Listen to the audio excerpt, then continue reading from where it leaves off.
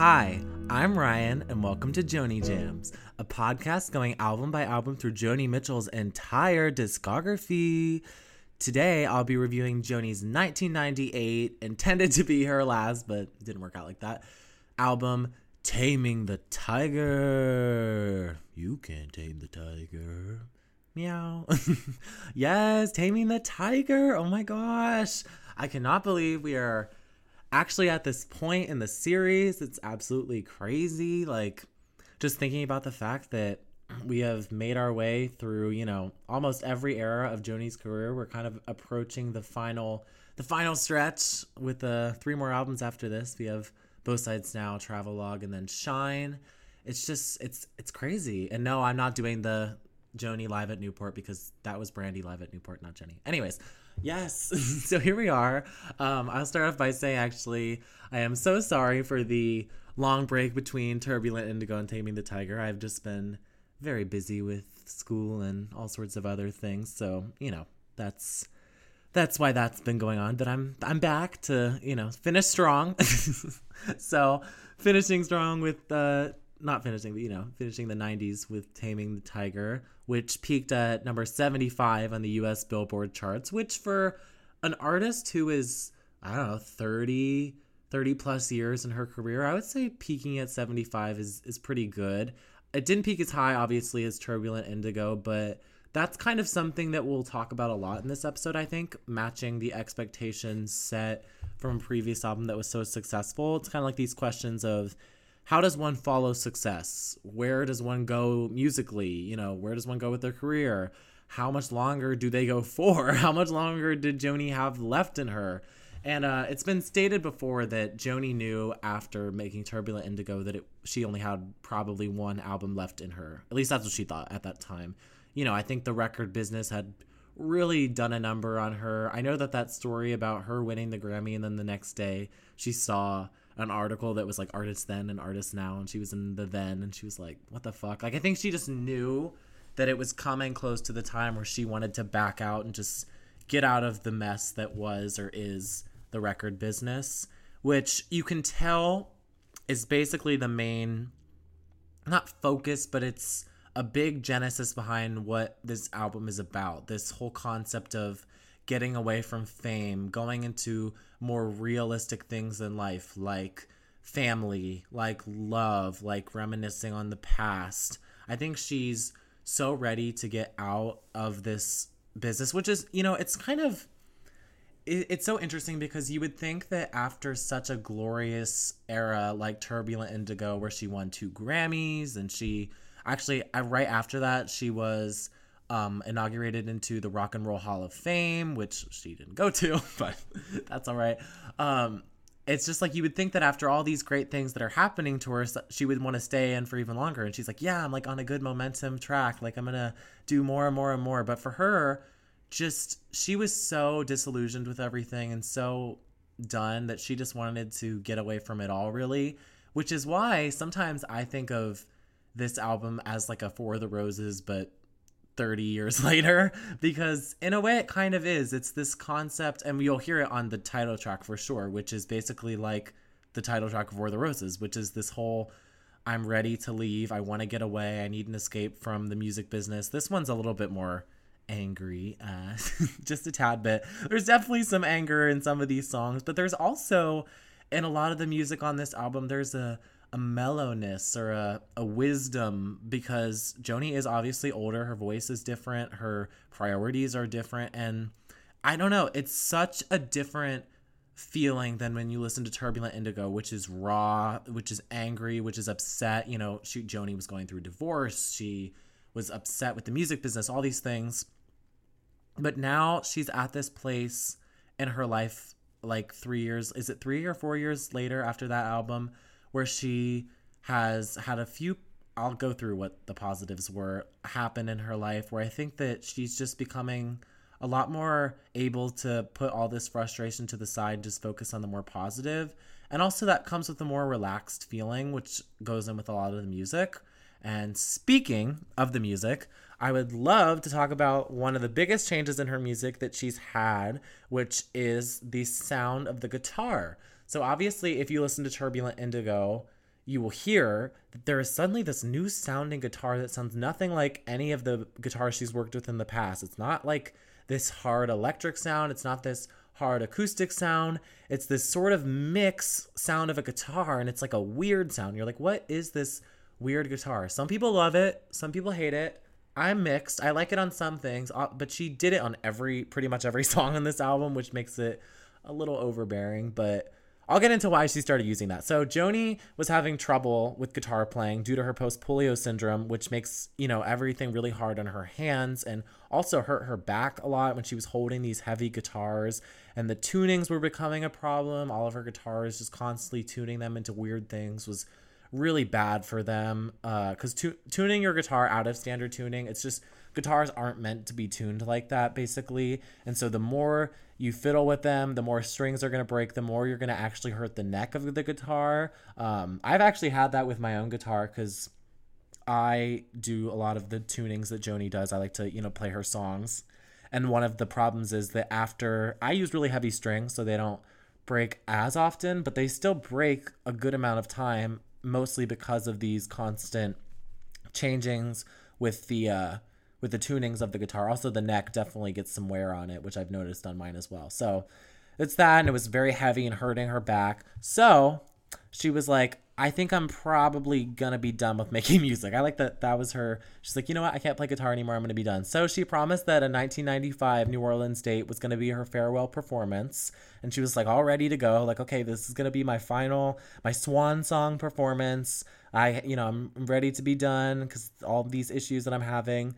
But when she went to New Orleans, she was offered a custom guitar that was kind of made for her weird tuning things called a Roland VG8, which is basically a very like airy synthetic sounding guitar that has all these different settings. And one of the great abilities that it had that worked so well with Joni was you could, how am I going to describe this? It's so hard to explain if you don't know guitars, but you could implement the strings to think that they are a different tune than they are, but you're not actually changing the actual what is it? The actual the word's blanking. The actual things on the guitar, you're not actually shifting them or turning them up and down. So it's it's in standard, but it sounds like it's in, one of her weird tunings. So it doesn't actually affect the guitar, and you can easily switch without having to fiddle with them constantly. So that was a positive. Also, the guitar was only 2.5 pounds,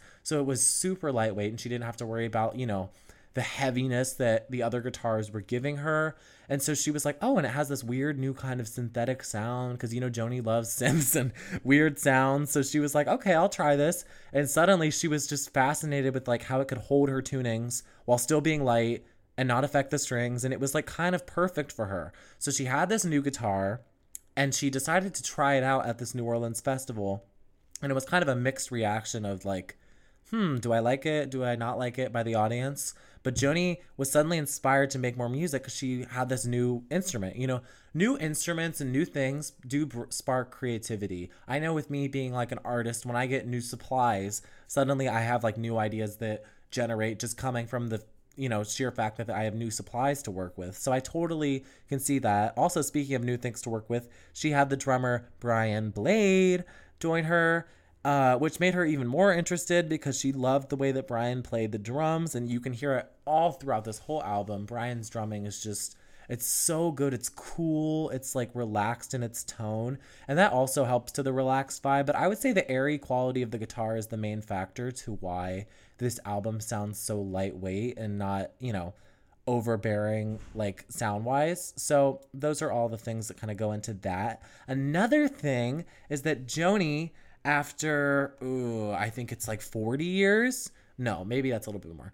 Was finally at this time reunited with her daughter. It's Kaloran, however you want to pronounce it, Gibb, in 1997, after the story about her daughter that she gave away leaked in the press. So it leaked in the press in the late 90s that Joni had a daughter out there, but, who was she? Where is she?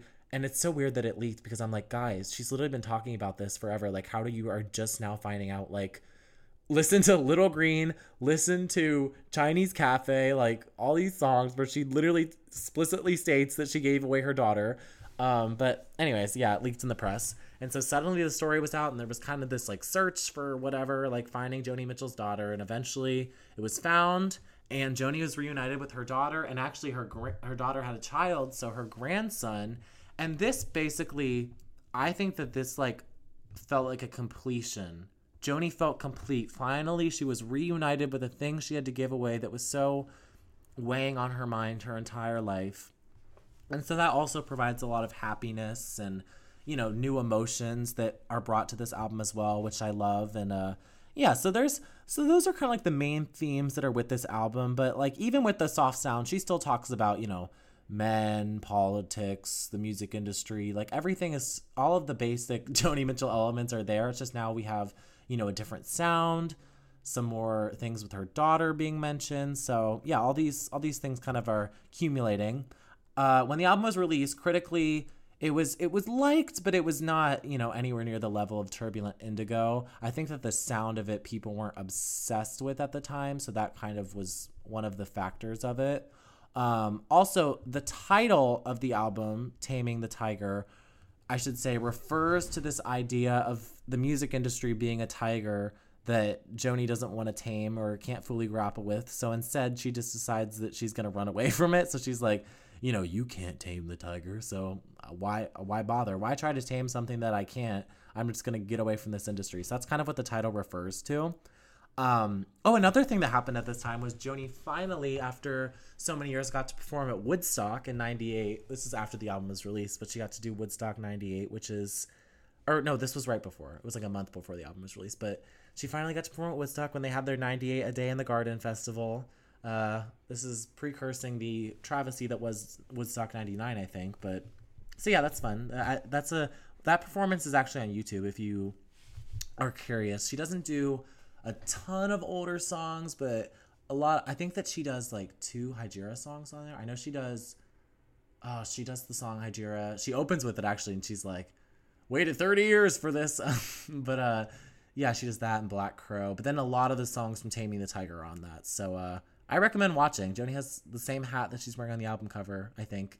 Oh wait, no, maybe it's a little bit different. But anyways, yeah. So that was something fun.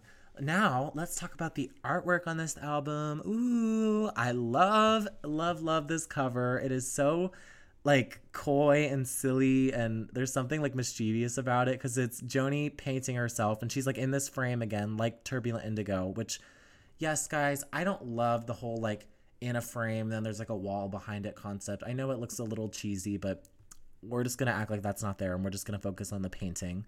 And it shows Joni holding a little cat. I don't know what cat this was. Was it Freud? I don't know. Maybe it was.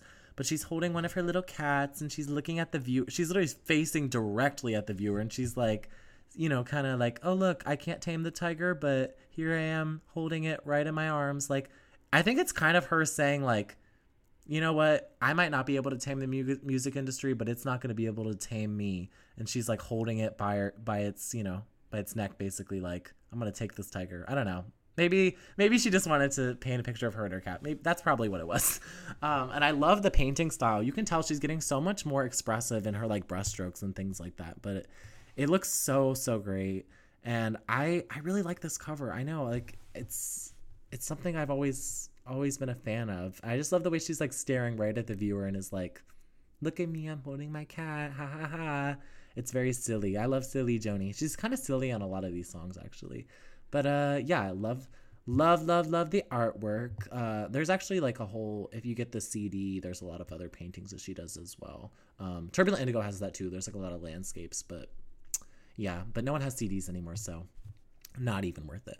Okay, should we get into the music of this album? I think that we should, with the opening track, one of Joni's most kind of experimental songs she's done in a really long time. A very, very fun song. This is silly Joni at her best. And the song is entitled Harlem in Havana. Ooh. So Harlem in Havana is a very, very sassy opening track to this album. I have to say it is one of my favorite Joni opening tracks just because it's sheer like beauty. It's such a like beautifully fun, interesting, kind of quirky song.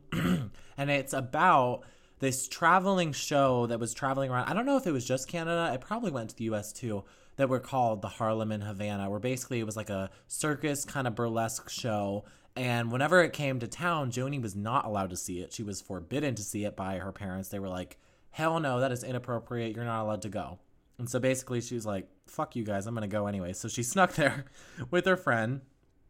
And basically she went anyways. And this song is like an enticing, it opens and it's like the music is so like quiet, but it slowly gets loud. And then all of a sudden it's like, boom, it like kicks in. And it's like you've suddenly entered the like circus or performance. It's so well done. You have to listen to it. Like sound wise, it's just so cool. It's kind of like Cotton Avenue Overture, how like the overture like kind of lures you in, and then suddenly there's like that bow bow, and you're like in that world of Cotton Avenue. Well, here you're like opening. It's like you're walking down this hallway, and then you open up these doors, and it's like do do do do do do do, and it's like so fun, and it's really cool because it feels like you're entering this show.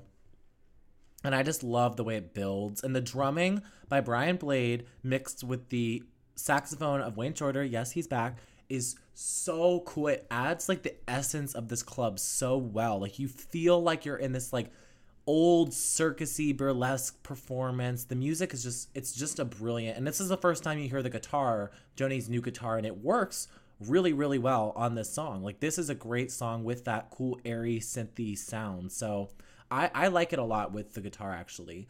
The song mentions some characters I should actually talk about. Emmy May is one of them, who is a woman from Saskatoon that Joni talks about that runs away with the circus, with the man, and then she came back blonde and shocked the town. And she is the one who snuck Joni and her friend in. And like when she sneaks her in, this is one of the funniest lines. This is when I talk about Joni being an ally. It is so funny. Emmy May whispers to Joni and her friends, she goes, "See that tall girl? That's a man. That one too. Big yellow feather fan." Like so fucking funny. Talking about drag queens, Joni loves a good drag queen reference. Hint, tax free. Tonight she's going dancing with the drag queens and the punks. Anyways, but Joni's line reading is just so funny. I love the way she does that. Or like, what is the first part? It's like, they play Night Train so snaky. The chords are just like so weird, mixed with Joni's like interesting singing. It just makes such a fun, unique opening to this album. Like, who 30 years into their career is making such interesting and innovative and, you know, fresh sounding music? Like no one else is doing it like the way Joni Mitchell was on this opener.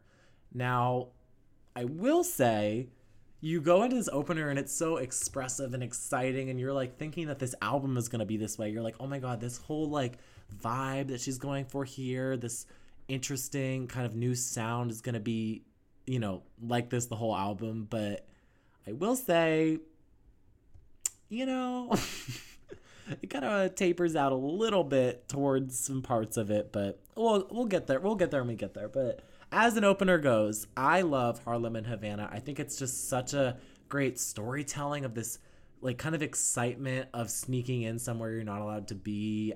Like, you know, it's just, I don't know, really fun opener. And yeah, I don't think I really have much else to say, but I recommend a good listen to it. So the next song, we follow the exciting and, you know, daring, fun Harlem and Havana, and then we get to Man from Mars. Ooh. So some backstory about Man from Mars is that Joni was asked to write a song for a movie that I think Larry Klein was doing the music for, basically, and it was called Grace of My Heart, which is maybe a takeoff Carole King's life story. I don't know. I think this was also around the same time that Girls Like Us was being written, so, you know, do with that what you will. And Joni told the people, she said, look, I don't really know how much I can write about love and stuff right now, because all I want to write is I hate show business songs. And they were like, okay. And so she was like, I'll try, but it's just going to be a I hate the record business song. So she like went home and was working on this song, trying to figure out what she was going to do. And then her favorite cat, Nietzsche, ran away. Oh no, for 2 weeks. And Joni was so sad about this cat running away that she ended up coming up with this idea of a song called Man from Mars, basically saying that Nietzsche was like a cat from Mars who went too far. And so the day she finished writing the song, after he ran away, he showed back up. Oh, so mystical, mysterious. But it's just so funny that Joni finally was able to write a song for this movie because her cat ran away. Like, talk about inspiration. Now, there is a demo piano version of this song that I like a lot more than this version on the album. I have to admit, it's a lot more like gut-wrenching and sad. And I actually think this song, like, you don't have to think of it like as a cat running away. Like, it doesn't have to be that vibe to get emotional from it. Like, I feel like if you put it in the story of a man who has mistreated you and then finally went away, I think if you put it in like that context, it's very interesting. I love the piano in the song, like in the demo. It's so good. I know I'm kind of going back, but I was just thinking about it. It's so good. I love the piano version, but I'll talk about this one because it's the one on the album. It does use the guitar again that Joni's been using, and it's okay on this song, but I just think a piano would have worked better. I think that the true saving grace of this song, though, is Brian Blade's drumming. I think that he is such a cool, like, sounding drummer. Like, his drumming sounds so relaxed and, like, cool that they kind of save this song a little bit. Also, she references the actual movie in this song. She says, "No grace in my heart," which is literally the title of the movie she wrote the song for, which is I thought was kind of weird. But then the chorus line, "Man from Mars, this time you went too far." Before I knew anything about the cat running away story, I thought that this song was like literally about a man who caused her so much pain that she decided like he went too far and she's gonna leave him. Like, she's like, "Man from Mars, you've went too far. Like, I'm gonna leave you now. Like, you did me too wrong." But I guess that's not really what she was talking about. It was more about a cat, but whatever. And I like that the lyrics on this song, they're simple, yet they're very personal, and they definitely have an emotion behind it that works for me. I don't think Joni needs to be at her most like flourishing lyrical words. Like, she doesn't need to write like she wrote on Song to a Seagull to have very interesting and very deep sounding, phrasing. And I think that this song still is really deep and emotional without having to be super expressive in words. Like, I think of the song like Judgment of the Moon and Stars has so many words in it, and I think that can be just as like emotional as this. Different types of emotion, but still, you don't have to use that many lyrics. And I just like it because she's telling a very good personal story, and she sings it in a like emotional, soft way. Like when she does like I call and call, like she's calling and calling. It's very like emotional. Like she just wants to get her cat back. She's so upset about it, and I don't know. It's just really pretty. And even though this song was for a movie, I think it works well on this album because it's written about a cat, and this album is all about the feline species in a way, Taming the Tiger. So I think it works well on this album, even though it really wasn't made for this album. But I think it was a good choice to put it in here. I just wish they would have done the piano version with Brian Blade's drumming. I guess it would have sounded differently than all the other songs in here, so that's probably why they didn't do that. But I don't know. I like that version a little bit better. But yeah, Man from Mars is a great song. I really never talked about like majority, if not all of the songs on this album, but still a great song in my opinion. I don't know. I'm not a hater of Man from Mars. I enjoy it a decent amount. So the song after that, though, I enjoy a little bit less than Man from Mars, and that song is called "Love Puts on a New Face." Ooh. Love Puts on a New Face is a kind of very mellow and relaxed approach to the idea of like trying to make love more appealing and come easy with a new face, which it's kind of like this whole notion of like trying to make like this, how am I going to describe it? Love has many different faces, basically, which actually is the title of, now that I think about it, that's the title of Joni's box set that she released in like 2011. Anyways, I think that's probably what it got it from. I just kind of realized that. Anyways, this song really is about like love has many different sides to it, and you never know which you're gonna get, so you just kind of have to take it with a relaxed approach and just kind of accept what is to come. I think that's what this song is about, but do not quote me on that because obviously you can see by my explanation is that I'm very confused. So some highlights on this song are the saxophone. Sounds really good. I like the saxophone a lot. I like the lyrics. In France, they say every day love puts on a new face, because it's kind of a in France they kiss on Main Street hissing of Summerlawn's reference, which I always love a callback. And I do really like also the line, you can't slay these beasts of prey, some bad dreams even love can't erase. Ooh, that. Now that's what I'm talking about, where Joni doesn't use crazy words, but it still gets out a really strong statement, like saying you can't slay all these bad things that's happened in the past. Like some good things like love can't even erase that. And that's a really beautiful line. And like the whole second verse deals with her being swarmed with the music business and how she's having like trouble to find focus or like time for love, and she wants to change, but she's just not sure she can. And this man wants her, but she keeps having things that are like pushing her away. Like she's like, I'm up to my neck in alligators, jaws gnashing at me, gnashing at me. Like she's so consumed by the other things that she just wants to get away and find love, but she can't find the time, which also goes into this notion of like this whole album being about wanting to get away from the music industry.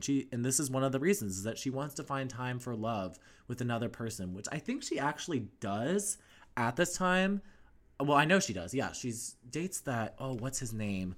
It's I'm trying to think. Oh, Don Freed, is that his name? Yeah, I think we'll talk about him later, but she does find some love, but she's very busy with the music industry to fully retain it, I think. And I don't know, the song is very light and airy, and its sound, again, this guitar is once again used, so I can't, really, there's not too much to talk about. I like the saxophone on it, but that's to be expected, because I always love a good brass sound to be added. But yeah, I don't know. There's not too much to say about Love Puts on a New Face. She used it a lot on the press tour for this album, so I guess it's a song that she really enjoys. I've just always felt like this song is a little, I don't want to say the word boring, but slow. How about that? I don't want to say boring. The old man is snoring. It's just a mellow vibe, which is okay. We're fine with the mellow vibe. But to counteract that mellow vibe, the next song is a song that I literally love. This song so much, you guys. Like, you have no idea how much I love this song. It is one of the most fun Joni Mitchell songs, and it is entitled Lead Balloon. Yes, indeed, it's fucking titled Lead Balloon. I love this song, and so much information came out about this song recently from a Pitchfork article that I had no idea about, and so thank God I waited to film this episode, because now I finally know the information. So this song is really an experiment with like a true heavy rock sound, which I think was still used on the same guitar. And she's like shredding the guitar on this song. It is like electric, intense, fiery. It's so good. And she's like totally kick-ass in this song. We'll get to it. But like the first lyric, kiss my ass, I said, then I threw my drink. Must be the Irish bud, fight before you think. So good. So like badass, like fuck with me and see what happens kind of sound. But so here's the stuff that came out in the Pitchfork article that I had no idea about. So it was a song written about the Rolling Stone founder, John Weiner, spelled Jann, who said that Joni was not a philosopher of rock and roll, like, and she shouldn't be joining the Rock and Roll Hall of Fame. He also was known to exclude women artists and artists of color as well. And so basically at some awards event, Joni confronted him and threw a drink on him and basically was like, kiss my ass. And that is legendary. That's called a mother right there. Joni was being mother right there and said, fuck you, you misogynist and maybe also racist. Like, fuck you and you saying all this shit about me. I'm going to throw my drink at you. And she got him good. I was also reading like some of the stuff that like Rolling Stone had said about her in the past. And it's just like, they were so unnecessarily rude to her, and it had to be because she was a woman. I really think strongly that that's why. Like, the list about Joni and all the men she's, like, been with, that is disgusting. Like, I can't believe that they ever even did that, like, it was, like, in the 70s. Like, I don't know. Rolling Stone has a really weird place for me that I'm not sure I enjoy, and I'm glad that she was able to get some fight back at the founder of it. So, yeah, that was an interesting story that I found out that I love. I love when little things like that come out and then you get a whole new meaning to the song. And actually, I know that people are probably wondering what a lead balloon means. And it's basically like when something goes down very bad or is like received very poorly. And so Joni basically like says this situation is going to go down like a lead balloon. Like it's going to go down bad if he keeps trying it. And I love the line, talk about misogyny. An angry man is just an angry man, but an angry woman is a bitch. Kind of this notion that people always say, like, if a man is angry, you know, it's justified because he's a hard worker and he's this and that. But if a woman gets angry and wants something good, then she's a bitch, or she's too demanding. She's a diva. I always think about it with like people like Barbara Streisand or people like Diana Ross. I've heard this constant thing where they're talking about, you know, because they're a perfectionist that suddenly, or they want things to be good, they're a bitch, they're a diva, they're all this stuff. But you see men that are perfectionists and are demanding, and they're like, well, that's just, you know, they just expect a lot from people. And it's such a double standard. And Joni's pointing that out. She's like, why is it that an angry man is just an angry man, but an angry woman is a bitch? Like, fuck that shit. And, oh my God, another thing adding to this amazing sound on this song, like with the guitar, is the saxophone is blaring. Like, it is intense. And there's just like an aggression and a power on this song, and it's just a clear like anthem of people that are pissing you off, like fighting back. And I just love this song so much. Like, Joni is such a badass for writing this. I know people don't like it. Some people don't like it because they think it's like a stupid song, but no, it's brilliant. Like, this is such, it's so good. And I highly recommend listening to this song when you're pissed off, because it will get out so much aggression. It's like a therapy session, basically. Okay, go to therapy if you need it, but this song's also there. So yeah, I love Lead Balloon so much. And that kind of starts a little bit of like the anger of this album starts coming out a little bit more with Lead Balloon. Well, it comes out a lot actually on Lead Balloon. And then it kind of continues for another 2 songs, which I'll get into, but it's a good start to the angry kind of feeling on the next few songs. It's just, yeah, I love Lead Balloon so much. And the next song I also like a good amount, not as much as I love Lead Balloon, but it's still good. This one is a little bit more frustrated at a political feeling rather than the, you know, music industry. And that song is entitled No Apologies. That was kind of a happy introduction to a very moody and sad song in a way. So this song is about an actual true event that happened. I did not know about this situation at all until I did, you know, the little researching for this album, I think. Yeah, that's what I was going to say. And it's about an event that happened in September 1995 where 2 U.S. soldiers kidnapped and raped a 12-year-old Japanese girl while stationed in Okinawa. And basically it was this whole scandal that came out, but the twisted part of it was that the general of these men did not apologize for this violence and instead tried to justify it and say, like, you know, they just erred in judgment, and they should have hired a hooker instead. They shouldn't have done it with this girl, but you know, it was a bad judgment call instead of condemning them the way that he should have been. And it just goes to show this like fucked up shit about how people do horrible things and then are able to not get condemned in the proper way that they should, because, you know, there's just this really disgusting like low morals of a lot. And it's kind of I don't know, it's just a very somber tale of like modern America, but it's a really good song. And it says, like, Joni talks about America's just infested with violence and greed. Lawyers and loan sharks have caused moral and social decency to go to waste. And it's like she's taken her 80s political anger and it's still there, but it's at a lot more mellow and sad feeling. Like, this song is very mellow and soft, but also really heartbreaking. Even, I mean, the story alone that it's based on, 2 U.S. soldiers raping a 12-year-old girl, like, it's absolutely terrible. But, you know, I think that Joni really felt she needed to talk about it, and so that's why it came out on this song. The drumming on this song is actually really good. I never noticed it until I did my re-listen, but Brian Blade does a great job. I'm probably going to say that on like every song, but you know, whatever. It's really good. And this is an interesting song. Also, the line in the song that I think is really, really interesting is, what makes a man in these tough times? Well, what does make a man in these tough times? I'm asking the audience metaphorically, rhetorically, to think in their head. It's a very thought-pondering kind of statement that I don't even really know if I've thought about it long enough to know what my answer is, but I just think that she brings up an interesting point, and this song does bring up a few interesting points, and it's a really interesting song. I don't know. I don't know how I feel, or like how I feel about some of the statements she makes, like what my own thoughts are on the morality of America, but it's she does really interesting points. Because I don't know, I think that there are some, like, I think that Joni kind of brought into everything in America is horrible and all things are bad, but I feel like there are, maybe at least now, I feel like there are some glimmers of hope in some places. It's very small, but okay, now I'm getting into a political rant. Anyways, this is like the dog eat dog episode. Yeah, no. We'll move on to the next song before I start getting more pondering on all those sort of things.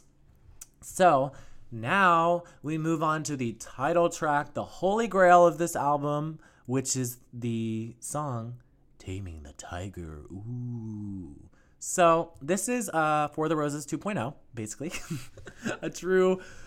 My true high point of the album that basically sums up Joni's place in the world at this time pretty fucking perfectly. She's just trying to escape the music industry. She says, I'm a runaway from the record biz, from the hoods in the hood and the whiny white kids. They're all, boring. The old man is snoring and she's taming the tiger. Like, it is so... The lyrics are like twisted. They're angry. They're interesting. I have an attraction to this song. I think part of it is because of the chords of it, which I'll talk about. I've decided that I'm going to talk about the actual music of this song on the song Tiger Bones, which is the last track of this album, which is just the instrumental of this. So I can focus more on the lyrics while I'm talking about the lyrics of this track, if that makes sense. But I love the way Joni does the line readings on this song. They're silly, but they're also like really interesting, like the way she does "You can't tame the tiger," or like "Oh, be nice, kitty." Like she's almost like mocking the music industry in a way. Like it's really colorful and interesting. Also, I was gonna say that the lyric "Sophia says it's hard to catch and harder to ride" is a real thing that the actress Sophia Loren said, and so that's kind of what inspired that line. What about the line "accolades and honors, one false move and you're a goner"? Kind of talking about that, to me, if you were to read it now, could be seen as like cancel culture in a way, like one false move and you're a goner. Like I feel like that resonates so well now, Joni's prophetic eye, but also I think it references to her at that time. Like she got accolades and honors from Turbulent Indigo, but she makes one mistake on this album and she's going to be, zapped away, which I think she's kind of ready of. She's bored of the music industry. It's predictable, it's corporate, and she's just like not wanting to tame the tiger anymore. She's so done with trying to tame a music business that doesn't want her in it or tries to push her out, at least in her feelings. I love the line "genuine junk food for juveniles." Like music is so corporate. It's just like eating junk food. You consume it and then it goes away. And that's kind of how, I don't know, most radio music I feel like is. Even today, all music is just kind of, not all music, but a lot of music that you hear on the radio is just genuine junk food for juveniles. And then the one line that also is like really sad, but it's just like interesting. She says, "I'm so sick of this game. It's hip, it's hot, life's too short, the whole thing's gotten boring." Like, it's so sad that she feels that way because Joni is such a great artist. You would wish that she wouldn't feel that way about the music industry, but she's sick of it. It's hip, it's hot. She's just ready to run away. And that's why I talk about it being For the Roses 2.0, because it's just this idea of trying to get away from things. And For the Roses kind of mentions the idea, like, speculation, well, who's to know if the next one in the nest will glitter for it so. Now that is a very colorful way of kind of saying a similar line, like accolades and honors, one false move and you're a goner. Like there's a lot of these connections that I don't even know if Joni was thinking about at this time. I mean, maybe she was, but she just, she's bored, she's angry, she's done. And at the end, she says, "Fight to the light," which I think references this like fight to reach the end of her time in the industry and get out while she's still sane. Like she's like, "I'm gonna fight to the light, finish this album, get the fuck out of here." It's like get what is it, like get the fuck out of Dodge? Is that what the phrase is? Get the hell out of Dodge, maybe? Excuse my language, I don't know. But that's what I think that line's probably about.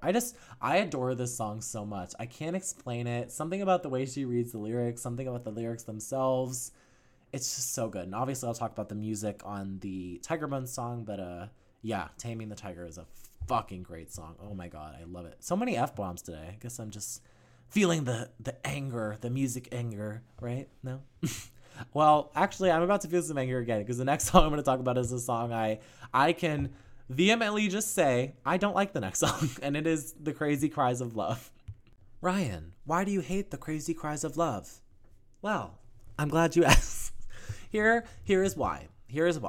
First of all, the song was written by Joni and her then boyfriend, Don Freed, who I mentioned earlier, who was also a singer-songwriter from Canada that she was dating at the time. So I think that he is one of the reasons why this song is not as good. I think he brought it down a little bit. I think his lyrics, I don't know. I don't know which ones he actually wrote, which one Joni did, but something about the lyrics on the song are not great for me. And it's like a song that's like, it has the whole band on it, and it's like light, romantic, and flirty, but I just don't like it. I don't know why. I don't like the lyrics. I don't really like the melody. Something about the way she sings this song I don't like, but like the, like, no, I don't like that. It's like she's orgasming, which actually, I think that literally is what The Crazy Cries of Love means. I am pretty sure that The Crazy Cries of Love is like orgasming. And when she does, my, that's literally an orgasm. Like she says, no paper thin walls, no folks above. No one can hear the crazy cries of love. Like, no one can hear them having sex, I guess. Maybe that's just my dirty mind. I don't know. Or then she talks about doing it in a late night, in a back booth of a late night, all night cafe. I mean, like, they're crazy. Some freaks over here. And I this song is just way more sexual than I ever remembered listening to it because I never listened to it. And I like reheard it and I was like, oh my God. I was like, are you talking about like having loud sex because no one's around? Like what is this song? It's very, very weird. I really have no explanation. It's just, yeah. I would say the only saving grace here is Wayne Shorter's saxophone playing, but that's really, that's saying a lot because I am not a fan. Yeah, I'm just going to move on because I'm getting annoyed just thinking about the song. So anyways, the song after that is another kind of short love song, but this is a tentative one, and it's entitled Stay in Touch. And it's a song where it's like about you want to keep things going with someone, and you want to like move, like, because the relationship's new, and you want to keep going and like see where it's going to lead you to, but you know it's fragile, and you just don't know where the relationship is going to go, so you want to take time. Like let's just stay in touch, but like let's be hesitant. Now, I think that this song could be about one of two things. I think it could be about Don Freed, the guy she's with, not Don Elias, the other man she was with at one time. Or I think that this song could be about her daughter too. Like either readings work, but it's about like our rules aren't clear, so we mustn't rush. Like let's just stay in touch. Like we're not sure what we are yet or what we have yet, but let's take it slowly. And you could see that with being like the idea with her daughter, like it's a new relationship that they have, and like, you know, they don't know each other, and they're mother and daughter. Like, what is this relationship? Like, let's stay in touch and figure out what this is. Like, part of this is permanent, part of this is passing. Like, we should just surrender and let fate and duty shape us. Like, there's all these beautiful like sentiments that she wants to keep with this new relationship, but there's also this hesitancy that is very clear throughout the song. Like, talks about like wanting to get deep in love without letting go of the past, and building a strong foundation, which I think is so important in all relationships. Like this idea of having a strong understanding of each other and foundation before you go any further, which not even just in love, but in friendships and things like that. It's a warmer, the next few songs have like a warmer quality to the way that they're sung, which I really like. I mean, it's like mellow, but I really like this song. It's sweet, and it's really a good song about the beginnings of love, which I think is really a really nice kind of switch from some of the stuff we were hearing on Turbulent Indigo, which were all about like, you know, being sad and leaving love. So yeah, that's that. And then kind of a continuation of that theme, we have Facelift. Ooh. And I remember when I first clicked on this song, I was like, oh my God, is it going to be a song about plastic surgery? Oh my God. No, it wasn't. It was not a song about plastic surgery at all. This was a song that Joni wrote about coming home to stay with her mom in Canada, and she brought Dawn with her, and they were just dating. They weren't, you know, married. And Joni's mom, Myrtle, who we always get a I Hate Myrtle song every now and then. And Joni's mom was upset that Joni was staying with him and they weren't married. She was like, I don't like that at all. Joni calls this another one of her morbid Christmas songs because it is set around that time of year, which is so funny. I love a good Joni's morbid Christmas song notion, but yeah, it's just funny. But this song is not about a facelift. It's more about this idea that Joni's trying to tell her mom, who's all upset about this. She's like, Mom, like, happiness is the best facelift. Happiness is the best remedy. Like, just be happy that I'm in love and that something good is going on. Like, don't be upset and, like, putting your morals on me. It's just, I think it's such a beautiful line because her mom's all upset about these things like shacked up downtown, making love without a license. Like, you've seen too many movies, Joni. Snap out of it. Which, by the way, I 100% will stand by this idea that when she says that line, you've seen too many movies, Joni, snap out of it. I think she's referencing a movie, which is Moonstruck with Cher, like, snap out of it. I think that is 100% what she's referencing. I can't confirm that, but I think that's what she's saying. Oh, and I was going to also talk about, like, again, with the frustrations of her with her mom. Like, she says, for God's sake, I'm middle-aged, mama, and time moves swift. Happiness is the best facelift. And, like, the relationship of Joni and her mother has always seemed rocky. And you could tell at this point, like, even just bringing home an unmarried man that she's going to stay with at, like, middle age, her mom is still judging her. I love the line also, like, love takes so much courage, love takes so much shit. That is so fucking true. I kind of quote that actually a lot. Like, love takes courage and love takes shit. And she's taking shit right now from her mom. And she's like, fuck, why is love so complicated? The version of this song actually from 1998 at Woodstock is very fun because Brian Blade does like an interesting drumming pattern with it where it makes the song a little bit faster. And so it's like dun, dun, dun, love takes so much courage, love takes so much shit. Dun, dun, dun, dun. I don't know. It's fun. I like the music here. It has the guitar again, but it sounds good. I like it on this song actually. There's an airy quality that works with the Christmas vibe. Because the whole like last verse is like, beneath the Christmas lights, like we kissed the angels in the moon eclipse, like kind of like a beautiful feeling. And you can just tell in this song Joni wants to be happy and be in love, but these issues with her mother are kind of hurting this Christmas bliss.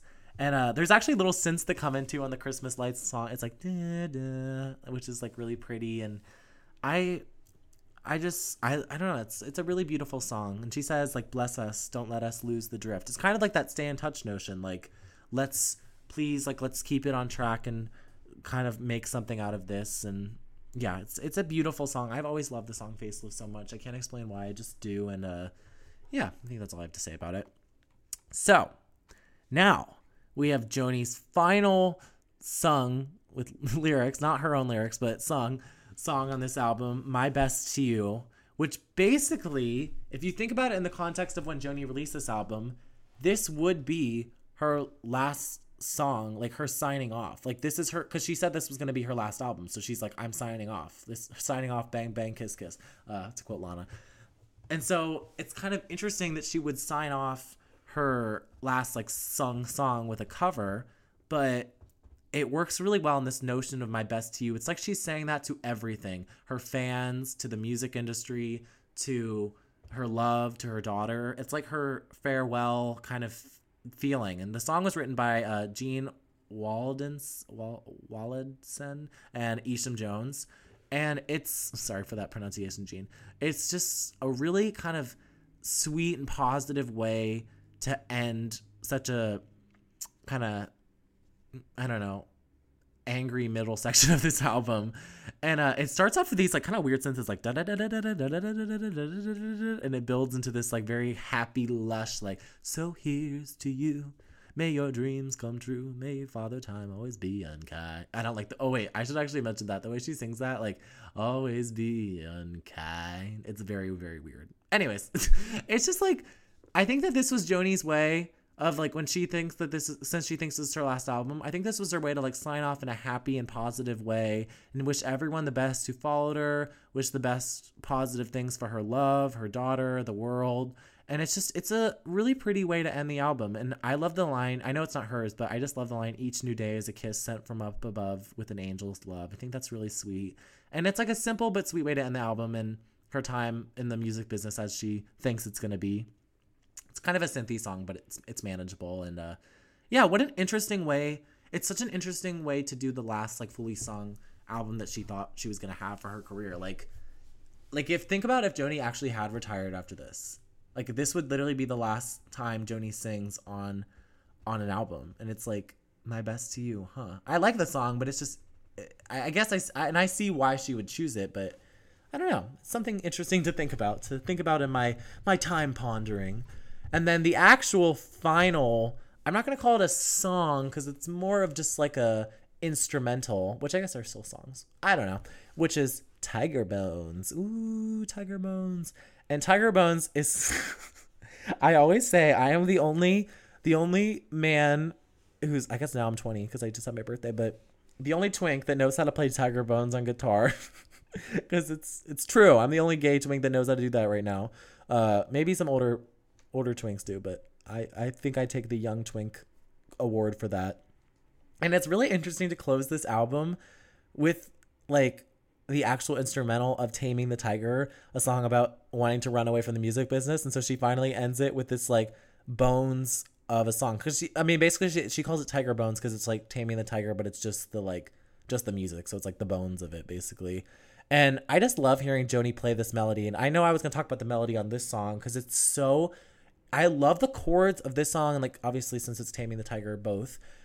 They're mysterious and they have a very interesting sound. And I really, really like the chords on these songs, on both Taming the Tiger and Tiger Bones. I guess they're the same, but, I like them a lot. And I don't know, I guess she's ending her studio albums the way her career started, like just on a guitar, using a weird tuning, the way she always has. And I love Tiger Bones. I think it's such an interesting song to listen to. Like, obviously, there's not too much I can say about it, but I think I'm a Tiger Bones stan, actually. Twitter is always laughing at Tiger Bones, but I am a stan. I think it was a great addition to this album, kind of like a little bonus track, which is fun. So yeah, that is Taming the Tiger. Oh my gosh, we are finally out of the 90s. I don't know if that's like a happy thing or a sad thing. And we only have 3 more albums to go. Oh my gosh. 3 more. We have the 2000s era coming, which will be very interesting to talk about. I'll do the ratings now. I will give this album, you guys are going to hate me, but I'm going to give this album a 7 out of 10. I know I am a horrible person. I should be giving it higher, but it's just not my favorite. As you can tell, there's some songs that I'm a little indifferent to. It's not bad in any way. It's a 7 out of 10. This is actually the lowest I've given a Joni album in so long, but yeah, I think this is the rating I gave Clouds, actually. I like this album more than Clouds. I will say that. But it's just, yeah, I have some feelings about it. My favorite song is a mix of Taming the Tiger and Lead Balloon. Depends on the mood I'm in. They kind of go back and forth. And my least favorite song is The Crazy Cries of Love. And yes, I even included Tiger Bones in my, kind of opinions. I'm like, okay, could that be considered? I'll include it as a song. And Crazy Cries of Love still goes below that because I do not like that song at all because I'm a hater, I guess. So, but yes, thank you all so much for listening. We are, coming to a close, but I still love talking about Joni's music so much. The next time you listen to a Joni Jams episode, we'll be in a new decade with a new podcast cover. All the covers obviously are done by me. This one I'm really, really proud of. You'll see, has Joni and the both sides now. Joni, I think it's, what is the middle one? Is it like the travelogue one? I can't remember. I haven't seen it in a hot minute. And then the last one is her at Newport. No, I'm not covering Newport, but I thought I'd include it. Kind of her final hurrah, album wise. I don't think she's going to probably do another one after that. Also, I might, if anyone is interested, I don't know if I said this on the last episode, but I might do a little mini thing on the archives. Maybe, possibly. I think I already mentioned that, but I'm just letting people know that that's something that's in my mind. If anyone cares, I don't know, maybe they do. But yeah, thank you all again so much for listening to Taming the Tiger. I'm sorry about the wait. I promise to be a little bit more on things when I'm not so busy. But yeah, I will see you all next time on Both Sides Now. Ooh, emotional. I'm already feeling the emotion and the string sounds coming. Yes. And I will see you all next time. Yes. Bye.